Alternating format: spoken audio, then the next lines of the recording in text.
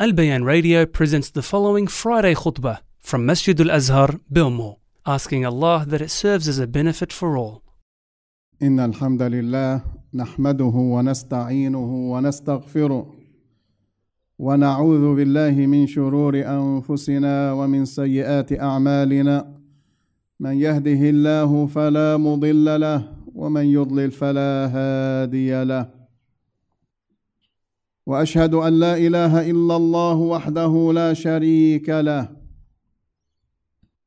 شهادة نرجو بها النجاة يوم الدين وأشهد أن محمدًا عبده ورسوله أرسله الله رحمة للعالمين هاديًا ومبشرًا ونذيرًا وداعيًا إلى الله بإذنه وسراجًا منيرًا فبلغ الرسالة وأدى الأمانة ونصح الأمة وجاهد في الله حق الجهاد حتى أتاه اليقين.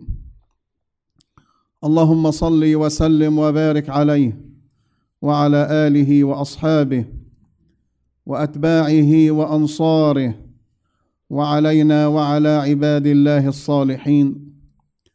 يا أيها الذين آمنوا اتقوا الله حق تقاته ولا تموتن إلا وأنتم مسلمون. يا أيها الناس اتقوا ربكم الذي خلقكم من نفس واحدة وخلق منها زوجها وبث منهما رجالا كثيرا ونساء واتقوا الله الذي تساءلون به والأرحام إن الله كان عليكم رقيبا. يا أيها الذين آمنوا اتقوا الله وقولوا قولا سديدا يصلح لكم أعمالكم ويغفر لكم ذنوبكم ومن يطع الله ورسوله فقد فاز فوزا عظيما. أما بعد فإن أصدق الحديث كتاب الله وخير الهدي هدي محمد صلى الله عليه وسلم وشر الأمور محدثاتها وكل محدثة بدعة وكل بدعة ضلالة وكل ضلالة في النار أجارني الله وإياكم من النار. أيها الإخوة الكرام، ما نراه اليوم ونشاهده ونعيشه من حرب شرسة همجية بربرية دموية على أهلنا في فلسطين وعلى مسمع ومرأى من العالم، هذا العالم الذي ادعى المدنية والحضارة والعدالة والإنسانية، والحقيقة أنه لا يملك من ذلك شيئا، لا إنسانية ولا عدالة كما ترون وتسمعون وتشاهدون. هذا العالم تداعى من الشرق والغرب ووقف مع الظالم المعتدي ودعم هذا الظالم المعتدي بالمال والسلاح وفي السياسة وبالإعلام، دعمه معنويا وماديا وشارك في سفك دماء إخواننا في فلسطين. وأقول لكم هذا ليس عيبا فيهم، هذا ليس عيبا فيهم، هذه حقيقتهم وهذا معدنهم وهذا دينهم. فماذا ننتظر منهم؟ كثير منا خدع، نعم خدع، لأننا ابتعدنا عن كتاب ربنا، ما عدنا نقرأ الناس ونتعرف على الناس من خلال القرآن ومن خلال سيرة نبينا صلى الله عليه وسلم. فهذا الوقوف مع الظالم المعتدي ليس عيبا فيهم. الأخ ينصر أخاه ويؤازر أخاه ويقف إلى جانب أخيه ويتعاون معه. اجتمعوا على قتلنا، اجتمعوا على حرب الإسلام والمسلمين، والذي يقول لكم غير ذلك من الضالين المضلين والمنافقين في الإعلام فاعلموا أنه إما حمار غبي وإما عميل اشتروه بثمن بخس أو هو منهم.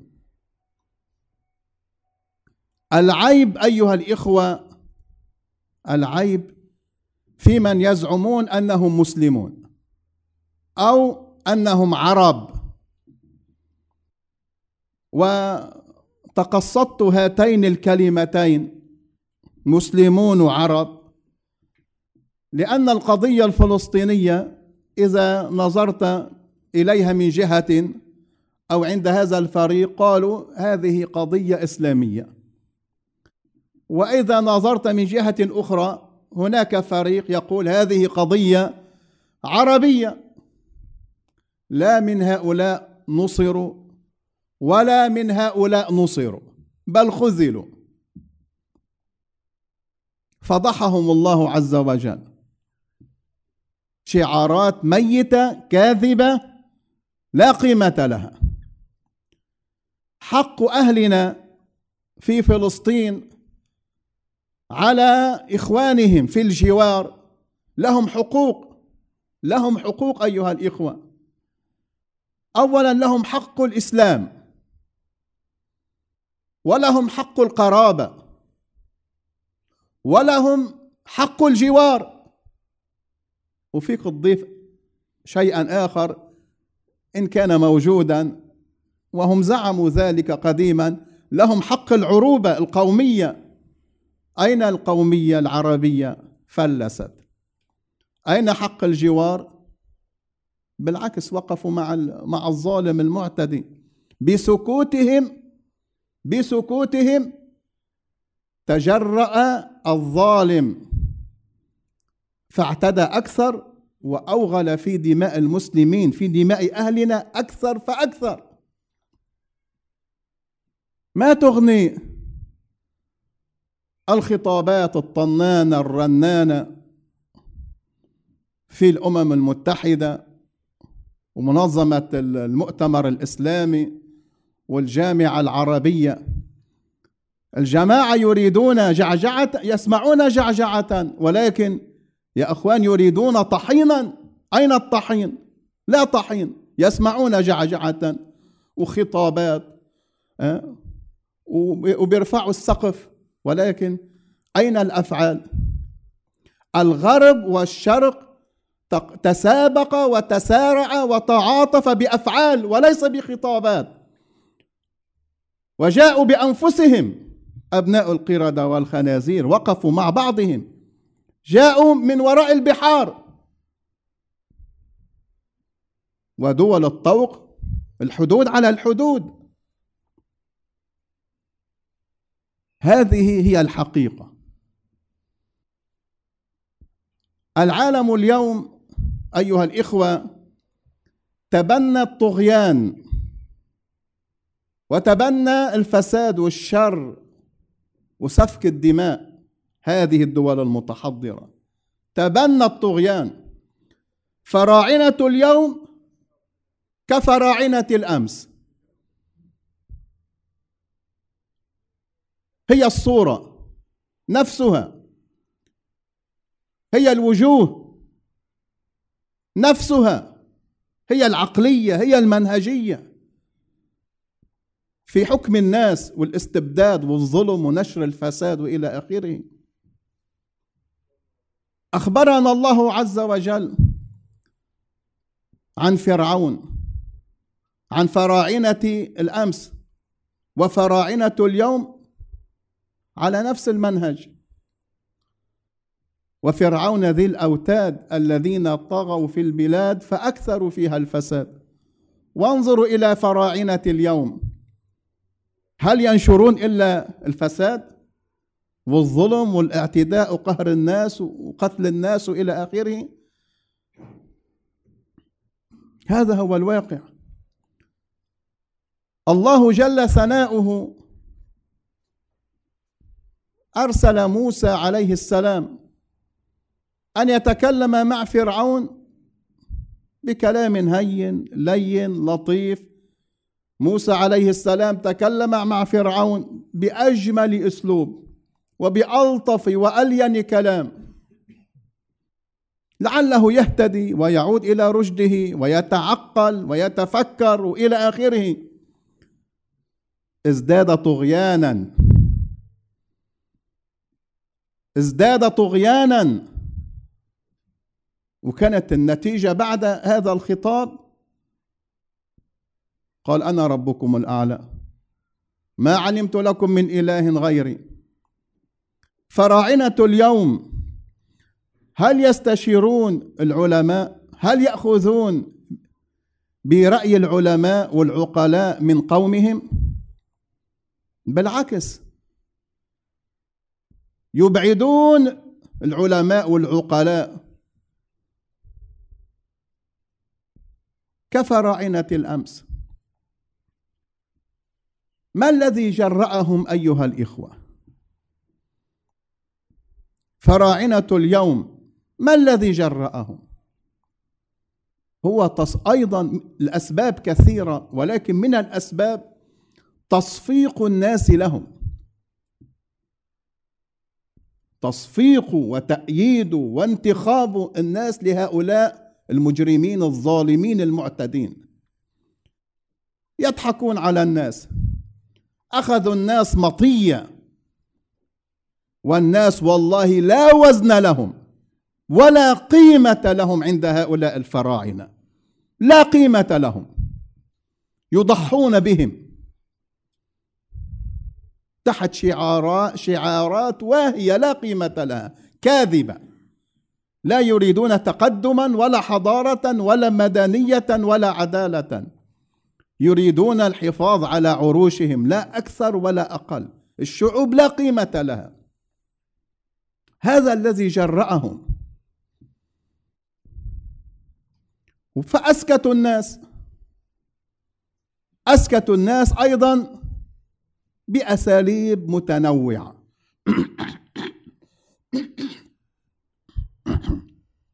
لذلك قالوا لهم ما أريكم إلا ما أرى، كما قال فرعون وما أهديكم إلا سبيل الرشاد. هذه الخطة التي ابتكرها فلان وطرحها فلان ونشرها فلان هي العبقرية. هذا هو الرشاد. هكذا نحافظ على الأمة، هكذا نحافظ على المسلمين، هكذا نحافظ على القدس. هكذا زعموا وهكذا يقولون، وهم منافقون كاذبون لا قيمة لهم. إنما هم الذين باعوا القدس وشاركوا في سفك دم إخواننا في فلسطين بطريقة مباشرة أو غير مباشرة، وإلا ما نراه لا يتحمله لا القلب ولا العقل. من يتحمل هذه المناظر؟ مرحلة تمر بإذن الله وعاقبتها خير لهذه الأمة الطيبة المباركة. إذن أيها الإخوة، الذي جرأ هؤلاء الفراعنة هو الذل والخنوع الذي لبس الناس. صحيح أن كثيرا من الناس اليوم مسلمون ويصلون ويصومون، ولكنهم تربوا على الذل والخنوع. ومن تربى على الذل والخنوع لا يستطيع أبدا أن يحمل الإسلام الذي أنزله الله على النبي صلى الله عليه وسلم. لا يستطيع أبدا أن يدعو إلى الإسلام الذي دعا إليه رسول الله صلى الله عليه وسلم، ولا يستطيع أبدا أن يدافع أو وينافح عن الإسلام كما فعل رسول الله صلى الله عليه وسلم. وهكذا ربى رسول الله صلى الله عليه وسلم الصحابة، فحملوا الإسلام وقدموا أرواحهم، قدموا دماءهم وأموالهم في سبيل نصرة هذا الدين، لأن النبي صلى الله عليه وسلم رباهم على العزة والكرامة. لذلك مستحيل هذه الأجيال التي نراها إما أن يهديها الله عز وجل، وإما أن يخرج من أصلابها أجيال تحمل الإسلام، ولكن بشرط بعزة وكرامة. بدون عزة وكرامة خنوع وذل وهوان كما تقدم معنا. وكما تقدم معنا لا بد من سنة المدافعة بين الحق والباطل، لا بد من رفع راية لا إله إلا الله والأمر بالمعروف والنهي عن المنكر، لا بد من الابتلاء والتضحيات إلى آخره. هذا أمر لا بد منه. وهم أبناء القردة والخنازير ومن وقف معهم وشايعهم ودعمهم وسكت عنهم هم يقولون هذا الكلام. ألا تسمعون أنه لا بد من التضحية، ونحن أولى أن نضحي، هذا ديننا وهم أهلنا. إذن لا بد كل منكم أن يربي ولده. والله يا إخوان هذه مسألة مهمة وحساسة جدا. عندما تربيه على الإسلام لا بد أن يرافق ذلك من الصفات العزة والكرامة والشهامة والمروءة، وإلا لا يستطيع أن يحمل الإسلام. عند أول امتحان يسقط، لأنه تربى على الخنوع والذل، تربى أنه فقط يعيش ليملأ بطنه، لا أن يقدم للإسلام ما آتاه الله عز وجل. لذلك بسكوت هؤلاء جميعا وهذه الأنظمة الحاكمة تجرأ هذا العدو الظالم المعتدي على سفك دماء إخواننا، وكأنهم يقولون له خلاص خلصنا وخلص حالك، استريح وريحنا وإلى آخره. ونحن نذكر قول الله عز وجل سيهزم الجمع ويولون الدبر، هذا في الدنيا. وفي الآخرة بل الساعة موعدهم والساعة أدهى وأمر. أقول ما تسمعون وأستغفر الله لي ولكم فاستغفروه إنه هو الغفور الرحيم. الحمد لله حمدا كثيرا طيبا مباركا فيه، والصلاة والسلام على رسول الله وعلى آله وأصحابه أجمعين. اللهم أرنا الحق حقا وارزقنا اتباعه والباطل باطلا وارزقنا اجتنابه. نهاية الطغيان هي الحرب سجال وجولات وصولات، ولكن لا بد لكل شيء نهاية. نهاية الطغيان فصب عليهم ربك صوت عذاب إن ربك لبالمرصاد. نهاية الطغيان فأخذه الله نكال الآخرة والأولى إن في ذلك لعبرة لمن يخشى. نهاية الطغيان وكم من قرية عتت عن أمر ربها، كم من قرية أخذها الله سبحانه وتعالى وهي ظالمة، كم من قرية أملى الله سبحانه وتعالى ثم أخذها. استدراج أيها الإخوة. ونستدرجهم من حيث لا يعلمون وأملي لهم إن كيدي متين، كما قال الله عز وجل ونستدرجهم. وكذلك أخذ ربك إذا أخذ القرى. جاء في صحيح مسلم من قوله صلى الله عليه وسلم إن الله لا يملي للظالم حتى إذا أخذه لم يفلته. ثم قرأ رسول الله صلى الله عليه وسلم قوله تعالى: وكذلك أخذ ربك إذا أخذ القرى وهي ظالمة إن أخذه أليم شديد. جولة، هذه جولة فيها ألم، فيها وجع كما تشاهدون وكما ترون، وفيها دمار صحيح، ولكن المهم أن لا ننكسر. هم يريدون أن يكسروا هذه الإرادة القوية الصلبة، أن يكسروا هذه العزة والكرامة التي في داخل كل مسلم. هذا ديننا، يعني هذه العزة من ديننا، هذا الاستعلاء، هذا العلو، نستعلي بديننا، وأنتم الأعلون إن كنتم مؤمنين. فإياكم ثم إياكم أن يتسرب إلى قلوبكم اليأس على رغم الوجع والألم، وعلى رغم يعني شلال الدم.